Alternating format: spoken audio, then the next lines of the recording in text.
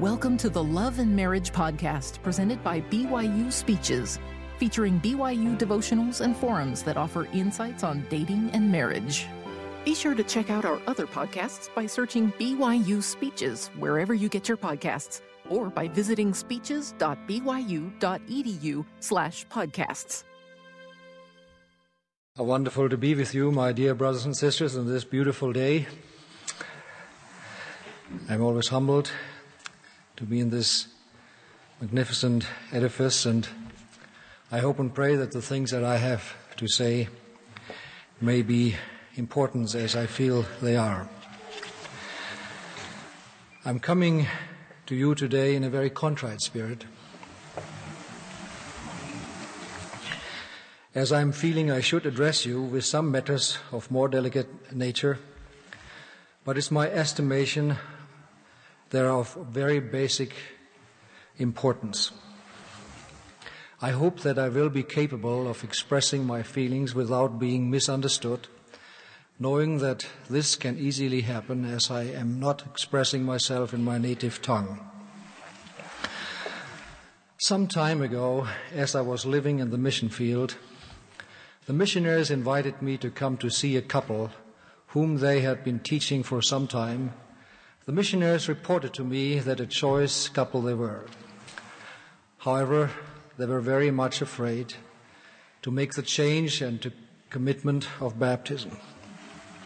As we entered the home of this wonderful family and found ourselves in their living room, I recognized their fear and anxiety over this visit. I understood that they had been taught the gospel, that they had received all of the discussions, that they already had the testimony that the gospel is true. And I felt prompted to ask them, what do you think the Lord expects you to do when you enter into the bond of the covenant of baptism for the forgiveness of sins? I remember the woman looked at him and the man looked at her with the sweetness of two wonderful people in their first years of marriage. And finally he said, I think we will have to pay our tithing. I remember that I answered, yes, that is true. But there is something of more importance. What do you think the Lord will expect you to do when you enter into this covenant? After some inquiring glances from her to him and from him to her, he said quite hesitantly, we must give up our drinking, our coffee, and our smoking. Again, I was telling him, yes, that is true. But there is something of more importance. After we had discussed all the necessary requirements for baptism, and I was still insisting that there was something of more importance, they became even more uneasy about what else there still was to do. I felt inspired to tell them, I can see that you have learned to love the Lord and are understanding the basic principles of the covenant which you are about to make with Him. Now the Lord wants you to take the Spirit, which will be given to you as His gift after baptism, and make it the greatest objective of your life, to let this Spirit be unfolded within you to its fullness of power. Thus the Lord wants you both to love one another with an even deeper, more sensitive, caring love, a love of a new dimension that is different from the way the world knows, even to such dimension that you will be overwhelmed by your insight, your patience, your caring and sensitivity, so that you will both be filled with a new dimension of joy and peace. The expressions of their faces changed from fear, anxiety, and despair to a relaxed smile of rejoicing. He began to reach for her hand, looked dearly into her eyes, pressed her hands to his lips, and said with conviction, I think we are ready. My dear brothers and sisters, since the days of the earthly mission of our Lord and Master, Christians have known about the great commandment and the law that we must love the Lord our God with all our heart, mind, and strength and soul, and love our neighbors as ourselves. But mankind is still awaiting its fulfillment. With the restoration of the gospel in the true church, the Lord expects that the fulfillment of this commandment becomes the center of our lives. As we receive an understanding that it is not only the greatest commandment, but that we need to be filled with this love to fulfill the many opportunities and challenges that life brings to us, as we are filled with this love, we will stand without fear until the last day.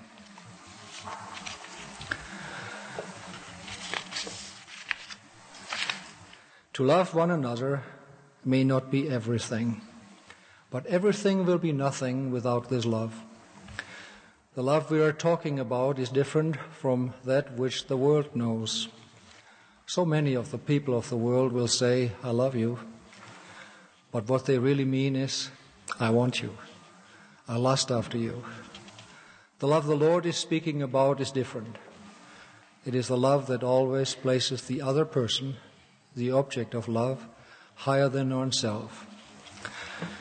As the Lord is pointing out in John 15:12 and 13, "This is my commandment, that you love one another as I have loved you. Greater love has no man than this, that a man lay down his life for his friends." As Nephi was inquiring to understand the dream of his father Lehi, and was speaking with an angel as to the meaning of the tree of life which his father had beheld, he was told, quote, "It is the love of God which sheddeth forth in the hearts of the children of men. Wherefore it is the most desirable above all things." The natural man, or the natural side of us, will never comprehend this, will never be able to understand it, because this love is a gift from above. It is the gift from our Heavenly Father, a gift of the Spirit that needs to be acquired and achieved on the conditions of chastity, purity of thought, desire, and obedience to the covenant we have made with God.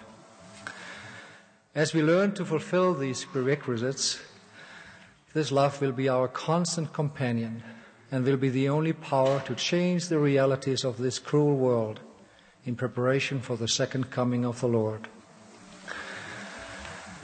An essential part of the restoration of the gospel was to give an understanding that there is a purpose as to why we are created separate, male and female, with each part to fulfill a certain purpose, a certain role that we have to see, to develop, and to stay within.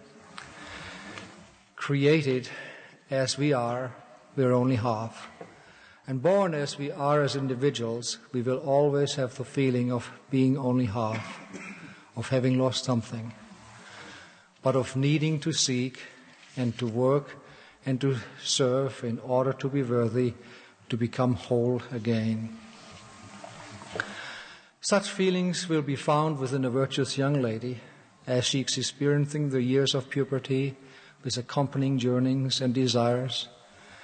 When a young woman is blessed with a wise and worthy mother and father, she will be taught by them that she is unique, a choice daughter of Heavenly Father, a woman who has been designed and prepared with the capability of giving life, the most important assignment and calling a person can ever have. Not only to give life, but to preserve it, to train it, to comfort it, to nurture and strengthen it, that it might stand in virtue, that it might stand in self-esteem, that it might stand in unity with divine sources, being filled with joy, satisfaction, fulfillment, and the overcoming of all fear. Having the trust and the knowledge of its existence, and being nurtured by the source of life itself, even the divine source, and therefore being prepared for the creation of peace, unity, and fulfillment. She will be told by her wise parents that she is designed to be the crown of manhood. Wise and worthy parents will teach their sons that their role is to respect, provide for, protect, care for, and give shelter and security for womanhood. What a wonderful, masterful design. As we are separated in our own ways, virtues, talents, and gifts, we're harboring a longing for one another with tender feelings of admiration for someone who is mysteriously different, for someone who is mysteriously wonderful.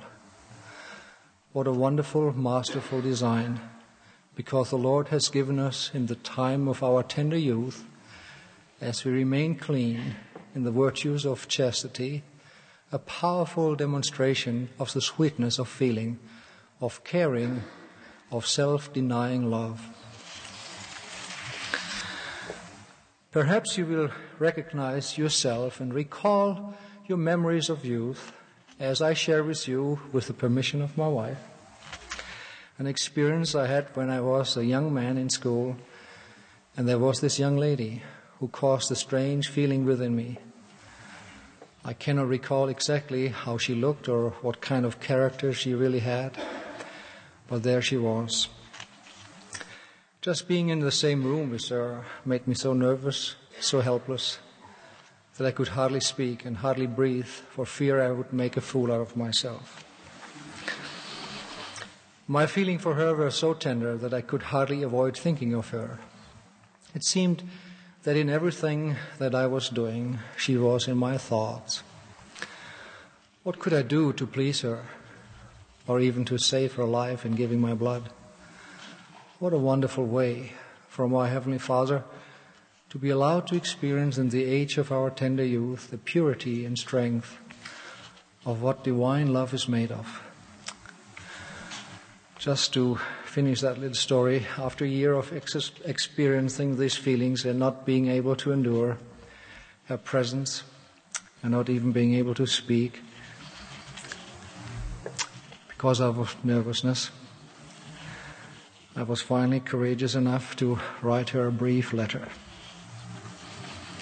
And these were the times of starvation in Germany, and goodies were hard to come by. I saved the special treats I received for Christmas, overcoming my own craving for them in order to keep them for her if she would answer my letter. But she never did.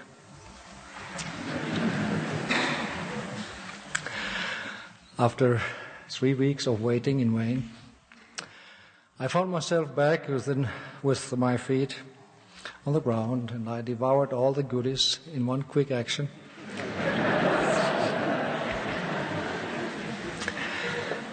And brushed off the feelings for her that I had. It's interesting to note that as I found myself with my feet on the ground without this tender feeling, the desire and willingness to sacrifice or to go the extra mile for her sake also vanished.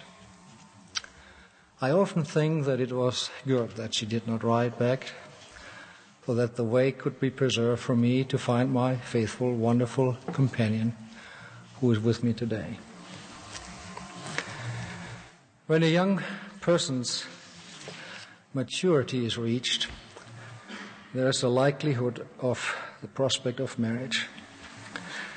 As we are converted to the gospel and endowed with the Spirit of the Lord, what are the thoughts that will be going through our minds in preparation for this, the most frightening, awesome, and beautiful experience of our mortal life?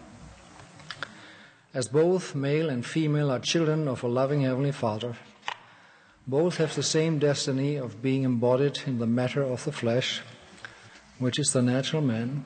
As both embrace the gospel and keep the commandments and communicate with Heavenly Father, looking for His constant guidance and having Him and His glory as their first thought, He will give them the strength to not follow the foolishness of the natural man, the carnal mind that is in us all. The Lord will give each of us the power to see and overcome temptations, false goals, and ambitions. At this time, we gain an understanding of the purpose of not only the restoration of the gospel with its principles and ordinances, but also the establishment of an institution, a church, where we can learn from one another through participation in various organizations, programs, and activities, where our learning grows as we serve and as we give and as we involve our lives. Through the teachings which we receive in the church, we will grow in our understanding. We will learn how the plan of salvation must have an impact upon our daily actions, how we can distinguish between what is true or false, the good and the bad, righteousness and selfishness, modesty and vanity.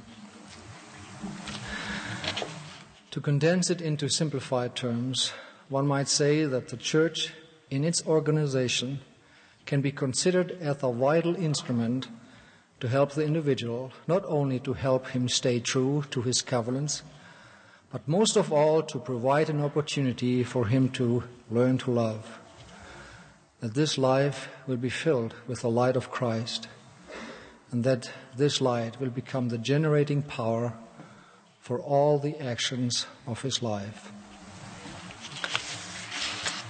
Thus, the church is fulfilling the dream, the vision, and the hope of righteous people in the history of mankind.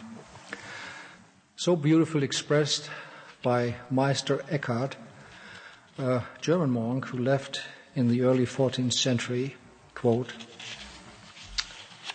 "That is the purpose of our creation, that we might, through our creative, reason-directed endeavors in our mortality, learn to approach God and to become more and more like Him." End of quote. We seem to have a tendency to see in the church the things that we have to do, our duties and our responsibilities. And sometimes we miss seeing how the Lord expects that our first and foremost responsibility is to be filled with His light and His power, that we might receive strength and the capability to overcome the natural man within us. Then it will be a privilege, an opportunity to do all our necessary work and assignments, giving of our time and talents without feeling burdened, but with rejoicing, giving unconditional love in our relationship with our fellow man. So it was with the young couple who were so afraid of the many things that were expected of them that they felt baptism to be a threat. But as we learn to strive to achieve the constant guidance of the Spirit as our first priority, everything becomes easy. A young woman who goes through the experience of this learning, encouraged by parents and the church, will then understand through the light of the Spirit of the Lord that the beauty of personality and character is the beauty to be sought after. She will question the wisdom of the women of the world as they invest time and money to gild their faces with the colors of vanity, to dress their bodies with the fashions of lust. She will be proud to be a woman and never feel inferior or try to disguise her being a woman by competing with masculinity. She will love to be feminine, to develop her personality. As she is able to develop the radiating light of the Spirit within herself, she will know that she need not to be concerned about her outward appearance, for she will always be admirable and will blossom and glow. She will understand the meaning of the warnings that the prophets have given the daughters of Zion. Quote, it's Isaiah 3:24. "And it shall come to pass that instead of sweet smell there shall be stink, and instead of a girdle a rent, instead of well-set hair baldness, and instead of a stomacher a girding of sackcloth, and burning instead of beauty." End of quote. A young man going through the same experience of this learning to strive first to be filled with the Spirit, encouraged by parents and the church, will then understand what a privilege it is to remain chaste, preserved, and clean, so that he is worthy when the time comes to be called to testify to the world of the restoration. And in so doing, and in so giving, he receives. He receives maturity, insight, understanding in depth, and perfection of preparation, a preparation for life and for marriage. A young man being filled with the light and power of Christ will find it easy to obey all the covenants he makes with the Lord, and he will have the strength, the comfort, insight, and direction not to pursue the vain things of this world or to indulge in the falsely understood manhood of unrighteous dominion. He will see reason to constantly find new motivation to admire the true character of womanhood and to stand in awe and admiration of its uniqueness. He will be womanhood's protector, its provider, its benefactor, a learner, and will be blessed with the capability to understand and to forgive. As they are united in marriage, her well-being will be the center of his concerns as well as the world of her development and her fulfillment. And in so doing, it will be her natural inclination to take a deep interest and concern in the development of his individual life. She will enjoy creating an atmosphere of home and sacrificing her time to care about him. She will not have the feeling of having lost something, because his gain will be also her gain. Both then become one in sharing, in communication, in admiring and achieving. Thus they will be interwoven together in times of joy, in times of pain, in times of achievement, and in times of failure. They will both know that marriage does not mean there will be always contentment and fulfillment, that it may sometimes be a thorn-strewn road of learning, growing, forgiving, understanding, of maintaining persistence, and finally achieving and perceiving on the horizon of the other world the sweet fragrance of fulfillment. As we learn to be always filled with the light and spirit of Christ, we will always be able to see the foolishness and the disaster of the self-centeredness of man. We can then see that selfishness, if not overcome, becomes the root of all diseases of our own lives. And it is the cause for the curse of destruction that is threatening the very existence of all mankind. Selfishness inflicts the bleeding wounds of our homes, as in the nations of the world. Selfishness and its false ambitions are a threat to our own security and are the cause of the abuses and the destruction of a livable life. We are being surrounded by the fruits of selfishness in our own environment.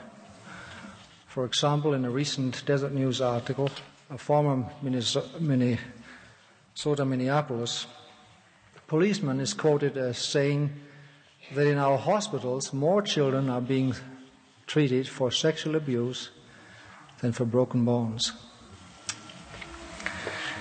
And the Freeman Digest reports that in America since 1960 there have been 47 million divorces, 55,000 deaths resulting from drunk driving, 18 million babies killed by abortion, 366,000 murders, and 9.5 million births out of wedlock.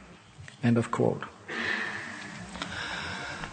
The Apostle Paul in the New Testament pronounced a warning about what would happen in the latter days, that there would be perilous times. Quote, "For men will be lovers of their own selves, covetous, boasters, proud, blasphemous, disobedient to parents, unthankful, unholy, without natural affection, truce breakers, false accusers, incontinent, fierce, despisers of those that are good, traitors, heady, high-minded, lovers of pleasure more than lovers of God, having a form of godliness but denying the power thereof." My dear brothers and sisters, we are living in these times. In the history of mankind, the normal environmental circumstances were always favoring and protecting the family as a unit with a purpose. Just to provide the necessities of life required a man and woman to work long hours in close harmony together. There was the indispensable evidence of need, of sharing the burdens. Woman's role was concentrated on the home with its many challenging demands requiring much ingenuity. Inescapable circumstances forced the man to be the provider and to protect and care for the family as a whole. As there was no electricity, there was no detracting influence through media. As there were no cars or no motorcycles, there was no quick transportation to alien environments away from the home. There was a constant need for overcoming and enduring for just the purpose of survival.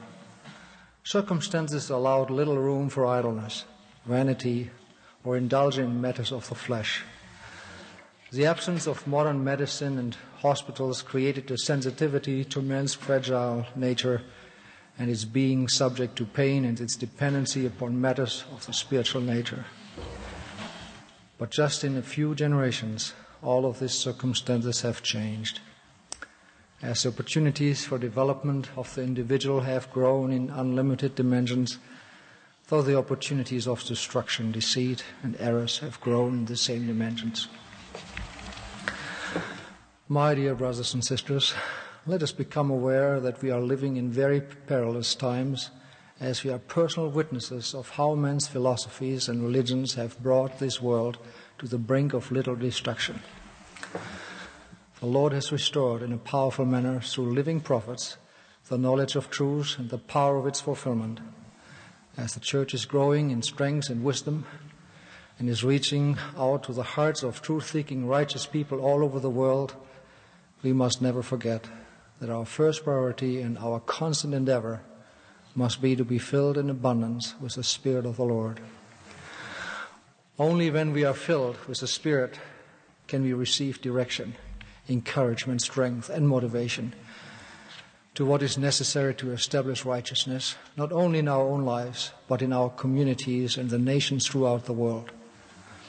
As partakers of the restoration, we are still small in numbers, but we are encouraged to show by the fruits of our lives that the truth is with us, that we have learned in our individual lives to overcome selfishness, that we do not seek for so-called self-fulfillment in our own lives based upon the sacrifice of others, but that we find our only self-fulfillment being filled with the light of Christ. Filled with this light of Christ will make it easy for us to lose ourselves in the service of others, to overcome selfishness. This will be the evidence of the strength and the fruits of the kingdom. The Lord gave some counsel with respect to the latter days as to how these disciples can be identified through their fruit. Quote, "You shall know them by their fruits. Do men gather grapes of thorns or figs of thistles? Even though every good tree bringeth forth good fruit, but a corrupt tree bringeth forth evil fruit. A good tree cannot bring forth evil fruit, neither can a corrupt tree bring forth good fruit. Every tree that bringeth not forth good fruit is hewn down and cast into the fire. Wherefore by their fruits shall you know them." End of quote. All of our efforts in proclaiming the gospel depend upon the fruits that we present to the world through the actions of our lives. It is true that we might not be able to become perfect as long as we are mortal beings, but as we are filling our lives with the Spirit, we will have few, if any, divorces to end our marriages. We will be filled with hope, enjoy independence of material possessions, wealth, and outward circumstances. We will love to sacrifice and go the extra mile and accept everything in our lives as coming from the Lord's hand. As we learn to stay in constant communication with our Heavenly Father, we will see ourselves in our weaknesses, in our wrongdoings, in our faults, and we will appreciate the help we can receive from His power to overcome, to cast aside bad habits, and to feel the joy that comes with growth in spiritual matters. With all the priorities that we may have established for ourselves, this will be the breaking point or the making point of our lives. It might be of interest to know that when Brigham Young was the prophet and president of the church, he had a dream where Joseph Smith appeared to him. In the course of their visit together, Brigham Young requested counsel from Joseph Smith as a specific question. He reported that Joseph came toward him and spoke in earnest and said, quote,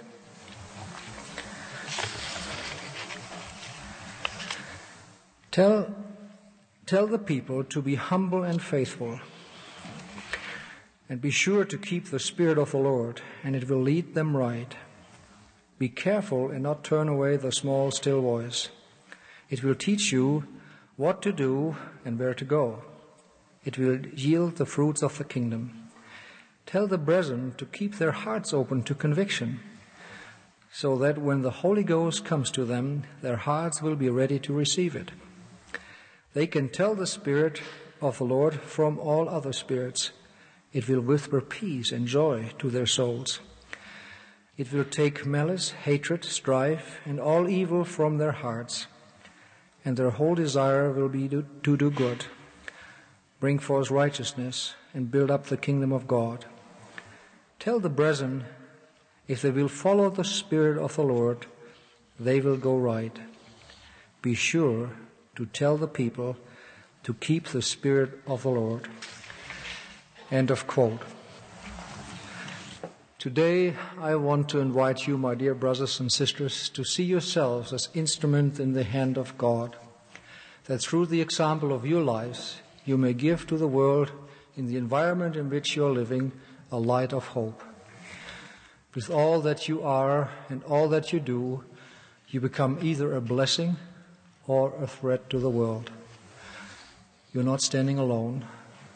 The eyes of the world and our pioneer ancestors are resting upon us.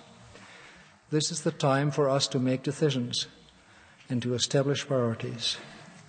This is a time to gain a full understanding of the message of the restoration, and then to be able to reach out, as we are filled with the Spirit, to the hungry and truth-seeking, lost and wandering children of our Heavenly Father in all the nations of the world.